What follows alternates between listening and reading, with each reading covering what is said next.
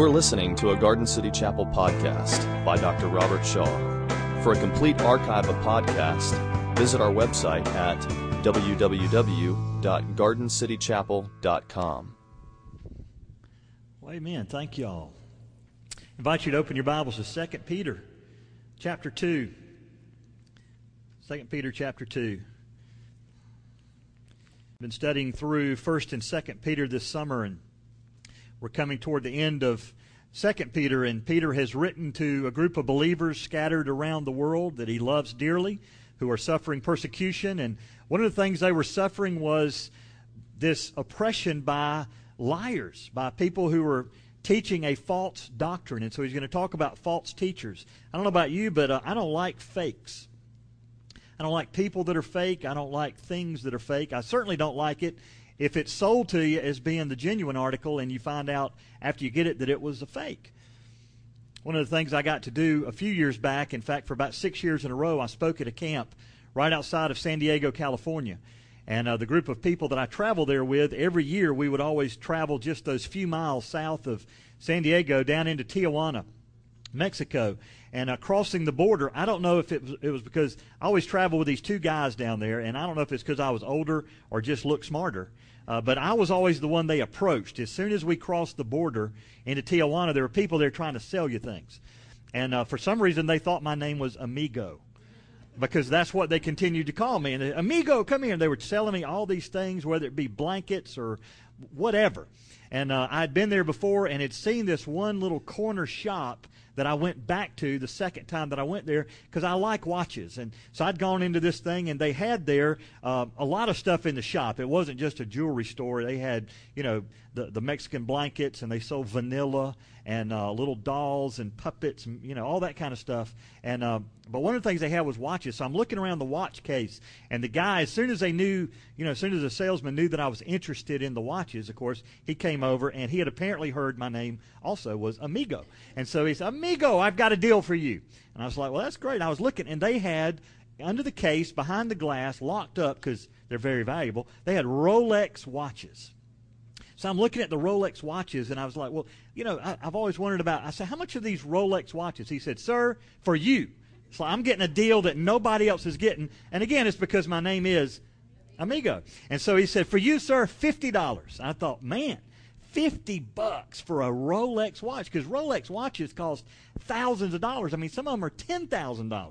So I thought, man, this guy, he doesn't know who he's dealing with, man. I didn't have $50, but I thought, man, I've heard they'll bargain with you, so I'm thinking I'm going to get this guy down on this price a little bit. So I said, well, let me see it. As soon as I held it in my hand, I realized this wasn't a real Rolex watch. It was real lightweight. The second hand, kind of did the little quartz movement. And I'll tell you a few ways to spot a fake Rolex. Number one, if the word is spelled R-O-L-A-I-D-S, that's not a Rolex. That's an antacid tablets that your parents take. If the face is a little skewed, or if the second hand does this, so I looked at him. I said, "Sir, this isn't real." He said, $25. He's thinking, man, this guy is smart. I can't sell it to him for $50. The other way it's not a real one is if they're selling it to you for $25. The only way you're going to get a $25 Rolex is if it's stolen. And they're just trying to get $25 out of you. And so I finally bargained with the guy. Finally, I didn't mean to, but I made him mad. After a while, he said, sir, you win. I know eat today. I'm like, wait a minute. I'm about to give you money, but you're not going to get to eat today because I'm buying your $50 Rolex for $12. Whatever we got it down to. I think I ended up paying $12 for the Rolex, and he threw in a bottle of vanilla and a blanket. And you say, well, why would you buy a Rolex watch? Well, I just wanted to be able to tell you the story about my Rolex watch experience. But after I finally made him mad, telling him, sir, I'm holding this watch. Listen to this. That doesn't sound like a Rolex, all right? And I finally said, this isn't real. And he looked at me, he was indignant. He kind of looked at me and said, sir, it is a genuine replica. What does that mean? What is something, if it's a genuine replica, what does that mean? It means it's a really good fake.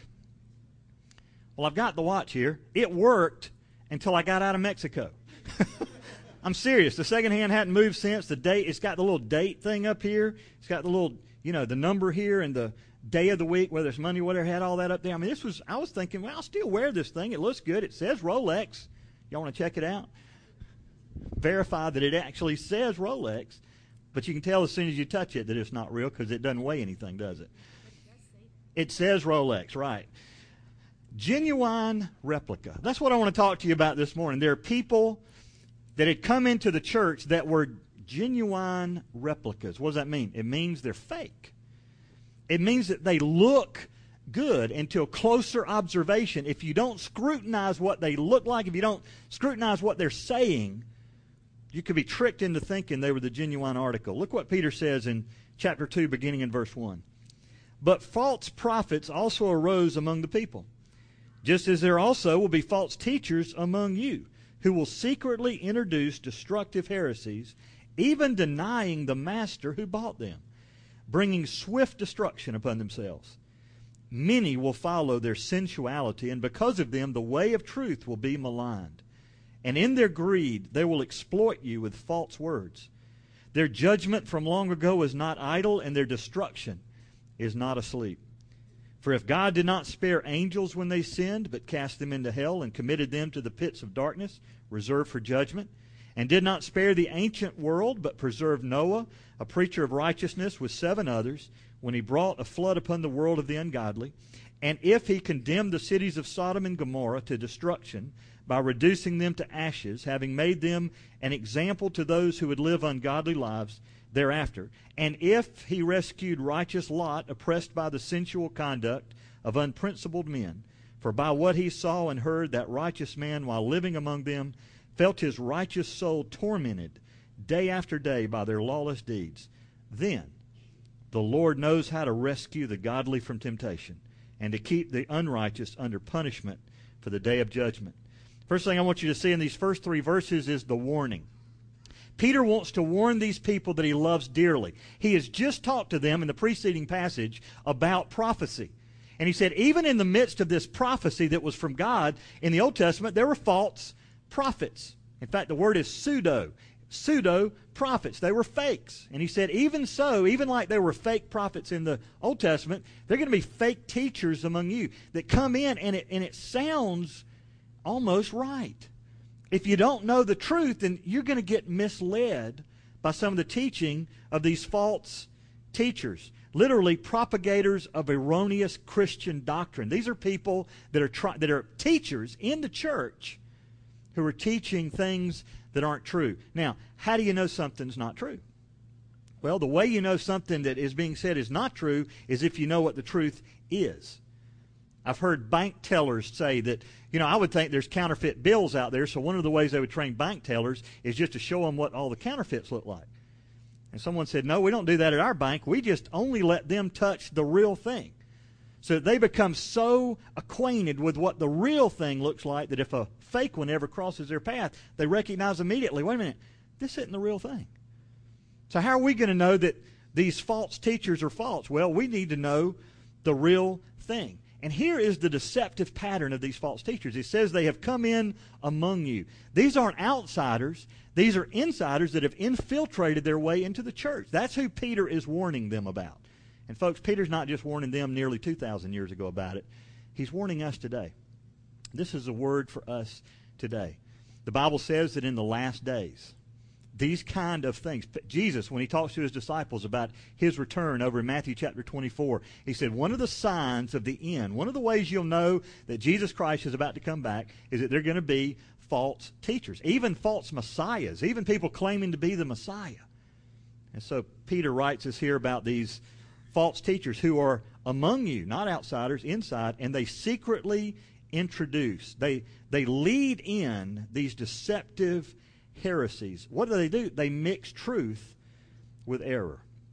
They get this all the way back. If you go back to the Garden of Eden, when Satan tempted Eve and tempted Adam in the garden, he didn't come in with this huge big cake and say, here, this is a lie. Would you please eat this?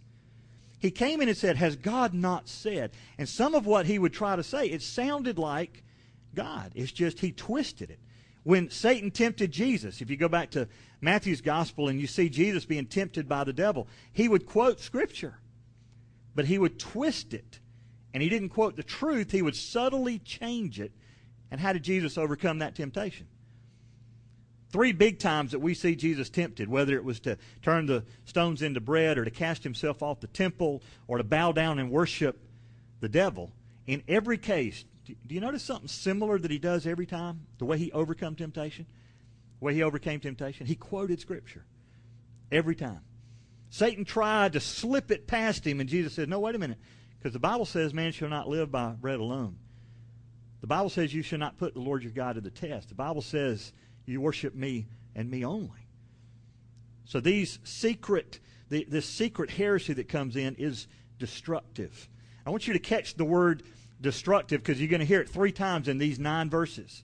And it's the same root word that we get the word perish from John 3:16. For God so loved the world that gave his only begotten Son, that whosoever believes in him would not what? Would not perish, but have everlasting life. So it's not God's purpose for you to perish. And yet what these people's purpose is, they're bringing in heresy. They're bringing in teaching that would cause you to perish. It would cause you to be led astray, and instead of following God, you would follow these destructive heresy. The word heresy means this. Originally, it simply meant to make a choice. That's what the word meant. And here's what these false teachers are doing. They're trying to get you to choose a lie over choosing the truth. They even deny the master. Now, here's the mode of operation of these false teachers. Again, just like Satan didn't go to Adam and Eve in the garden and say, hey, I'm the devil. Notice my pitchfork and my pointy-tail? No, he comes as an angel of light. And he doesn't come in with the whole big cake and say, here, try to swallow this whole. He just tries to get you to start nibbling around the edges of it. And that's how Satan works. If he can just kind of get you nibbling on it and get your attention distracted away from God, then before you know it, you've eaten the whole thing. These destructive heresies, even to the point where they would deny the master. One of the sure signs of a false teacher is one who denies the master. In fact, the word that he uses is deny the master who has bought them. That means to redeem out of the marketplace. How did God buy us? What price did he pay? Well, here's what the Bible says. The Bible says, for all have sinned and come short of the glory of God. The Bible also says the wages of sin is death. But it goes on to say, but the free gift of God is eternal life. What does he mean? He bought us out of the marketplace. We had been sold into slavery of the world. And God came into the marketplace and said, because I love you, I will pay the price for you. And what was the price? The price was the life of Jesus. He sent his only Son to die on a cross and pay a price that you couldn't possibly pay. But he did it because he loved you. These folks who would even deny the master. But he says they bring upon themselves swift destruction. This is going to happen quickly. And again, there's that word, destruction. Even though they're trying to sell you something that will lead you to perish, they themselves will ultimately perish. But here's the dangerous thing. It says many will follow them. Literally, many will imitate their lead. Many will follow their leadership. Had someone ask me one time, Robert, will there be more people in heaven or more people in hell? I don't know if you've ever thought about that before, but if you go back, if you got your Bibles, look at Matthew chapter 7. Because this is why this is so important, and this was why I believe Peter, from a broken heart over people that he loved dearly, that he considered his own children, is writing this warning to them. In Matthew chapter 7, verses 13 and 14, Jesus' teaching says this, enter through the narrow gate, for the gate is wide and the way is broad that leads to destruction. And there are many who enter through it. For the gate is small and the way is narrow that leads to life. And there are few that find it. So one of the scary things about the false teachers is they're going to have a lot of followers. Well, one of the things we notice about false teachers is just because they've got a lot of people following them doesn't necessarily mean they're going the right way. Has your mother ever said to you, if everybody jumped off the building, would you jump off the building? Have you ever heard that? If everybody did this, would you do it? And you're like, no, Mom, I'm not that dumb. Well, the dangerous thing is these false teachers are going to have a lot of people following them. And sometimes we're going to think, well, they must be right. Look at the crowd. Look at the people that are following them. And yet, through them, the truth is maligned. The word malign literally means to be blasphemed. Old Testament, thou shalt not take the Lord your God's name in vain. Thou shalt not blaspheme. Thou shalt not malign the name of God. And yet through them, the truth will be maligned, and their motive is their greed. It goes on in this first 3 verses to talk about they're literally extorting you. Because of their greed, they will be a peddler. They will exploit you and use false words. In the same way that God bought you out of the marketplace, they go to the marketplace too. But it's not to buy you, it's not to redeem you, it's not to help you, it's to sell you back into slavery. God paid the ultimate price to buy you if you're a child of God. These folks would like to lead you away from that and keep you from ever trusting Christ as your Lord and Savior. And they're peddling you for any price. In fact, it says they use false words. The word false there is the word we get our word plastic from. When I was growing up, not as much stuff was made by plastic. And I don't even hear this much anymore. People would look at stuff and, it looked like wood, but upon closer examination, you realize this isn't wood, this is plastic. Or it looked like metal, but you're like, this isn't metal, this is plastic. Or it looked like glass, but it really wasn't, it was plastic. Now teenagers, I think, kind of look at stuff and say, man, I don't want that, that's wood, and I want plastic. I think we've perfected plastic to the point that pretty much everything we got is made out of plastic. But it's not the genuine article. It's just made to look like it. And in some cases, it can kind of be good. It doesn't break as easy as some of those things. So how do we spot a false teacher? I've just got a few things that I'll put on the screen. How to spot a false teacher. First of all, check their motive. Follow the money. Their motive is greed. Their aim is deception. They don't want you to know the truth. They want you to follow them. They'll deny Christ. Hear their answer to the question, what's the way to eternal life? How do we get to God? If they come up with some answer other than what Jesus said, and that is, I'm the way, the truth, and the life, no one comes to the Father but through me, then they're a false teacher. Number 4, they may have many followers. Now, I know some of you are thinking, he's talking about television preachers. They've got these many followers. Listen, just because somebody has a big church doesn't necessarily mean they're a false teacher, okay? Just because some person is saying things with nice-sounding words doesn't mean they're a false teacher. What do you have to do? You've got to come back to, is their motive greed? Is it all about money? Is their aim deception? Are they tricking people by using half-truths? Are they saying something is the Word of God, and then upon closer examination you realize that's not in the Bible? Do they deny Christ? And again, it may be that they do all those things and have a lot of people following them. Be very careful. So let's look at the judgment. I think for the believers in Peter's day and even the believers in our day, you could look and say, does God not see what's going on? Does God not care? Does God not have the power to put a stop to this? Well, the answer to all of those is yes. God does see what's going on. They're not sneaking anything by Him. God does care. Why? Because God hates sin. God doesn't wink at sin. I think some people kind of think that. They kind of think that God's just kind of going, well, I realize that's really not true. No, God hates sin.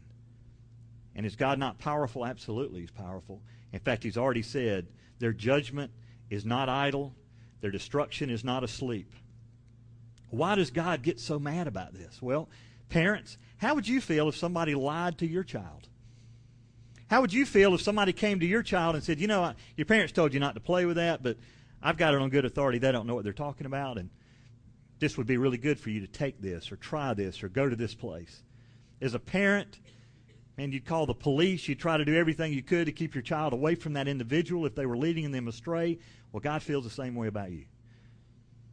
As a child of God, God hates those. He hates the sin of those that would try to lead His children astray. And some of these people come like wolves in sheep's clothing. And so He gives some ifs. He said, just in case you're wondering if God is not going to do something about this, let's just go back in history. If God did not spare angels, first of all, the first if that He gives is, and He's not talking about did this happen or not, really a better word might be since. Since God did not spare angels, but cast them out of heaven that sinned. Because God did not spare the ancient world. And He brings up Noah and the ark. He brings up the fact that because of the wickedness that was on the face of the earth, that He created a flood that flooded. In fact, the Bible says it covered the peaks of the highest mountain.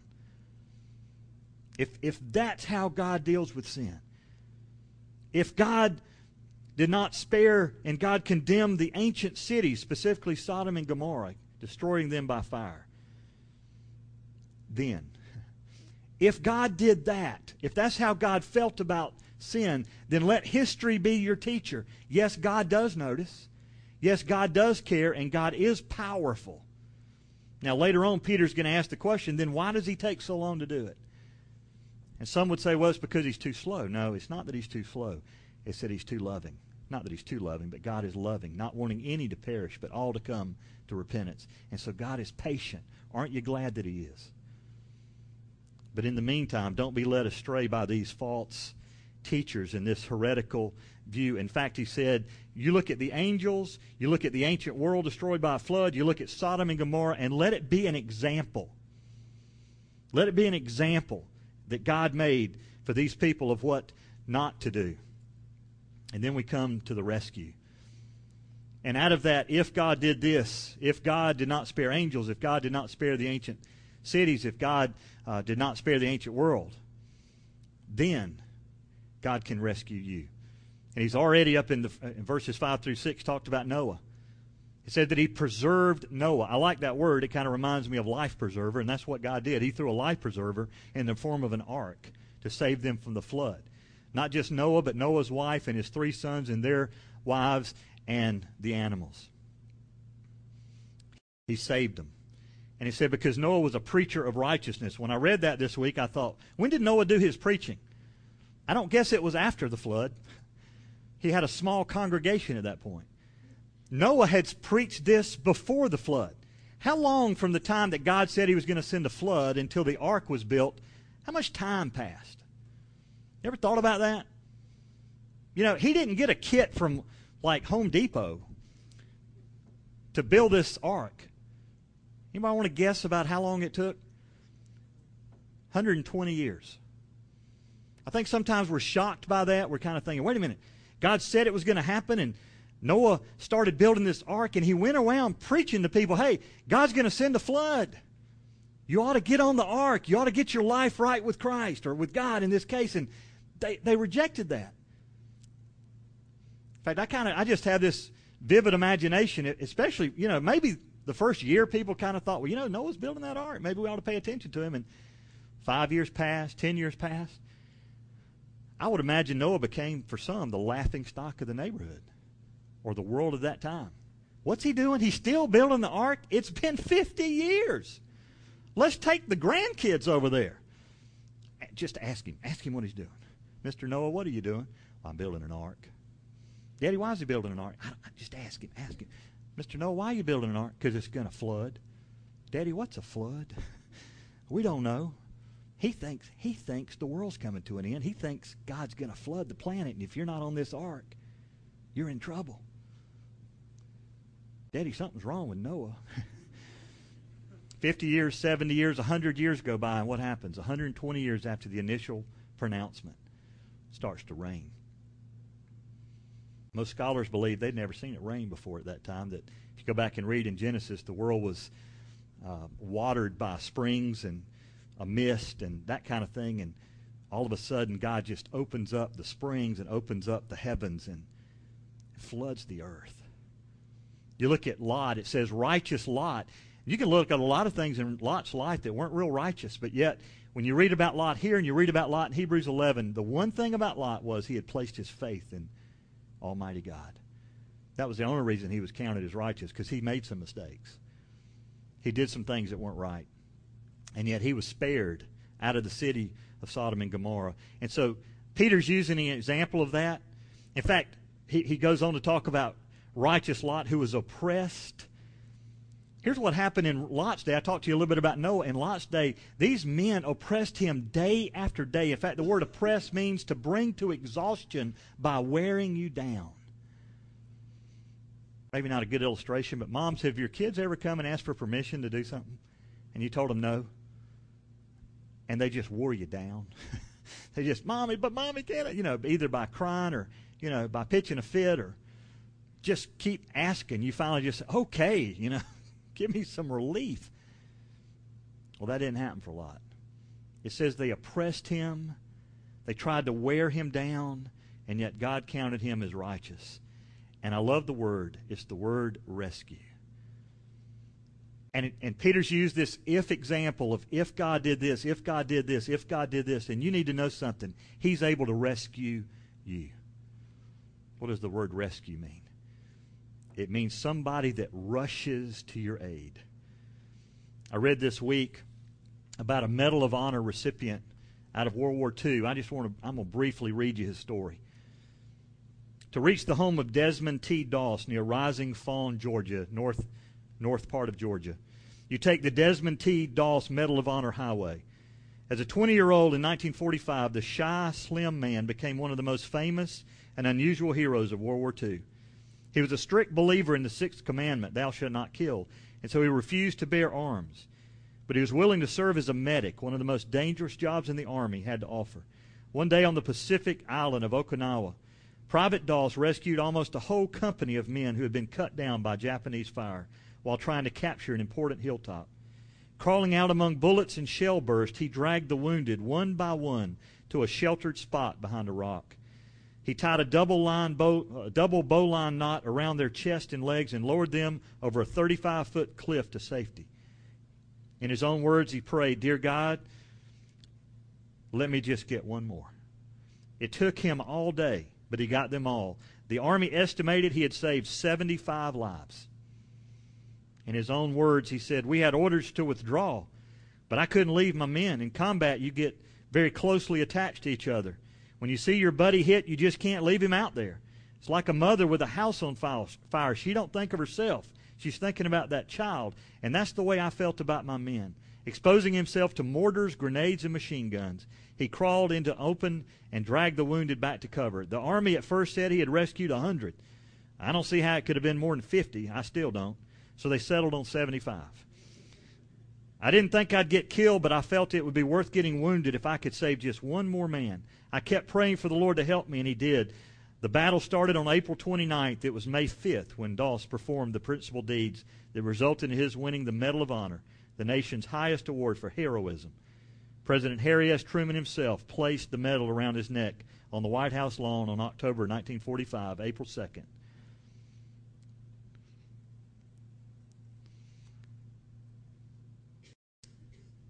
Private Doss rescued his men. But a bigger story than that is the fact that God stands to rescue you. And I love the fact that it says, if he can do all those things, then God knows how to rescue you from temptation. Here's the truth about God. God doesn't keep you from temptation. And maybe one of the questions to ask yourself is it a sin to be tempted?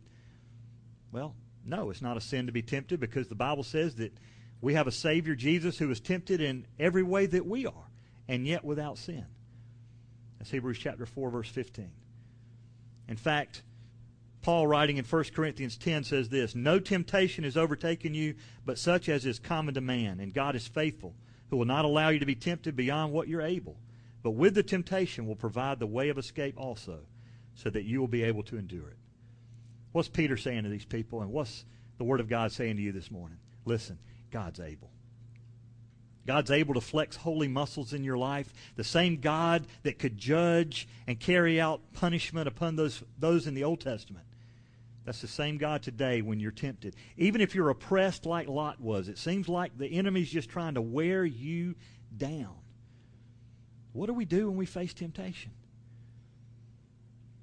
We turn to God. We turn to God and say, "God, I know the Bible tells me that you're able. In fact, the Bible tells me in 1 Corinthians 13 that you will provide a way of escape. So God, I don't see the door, I don't see the window, but God, help me."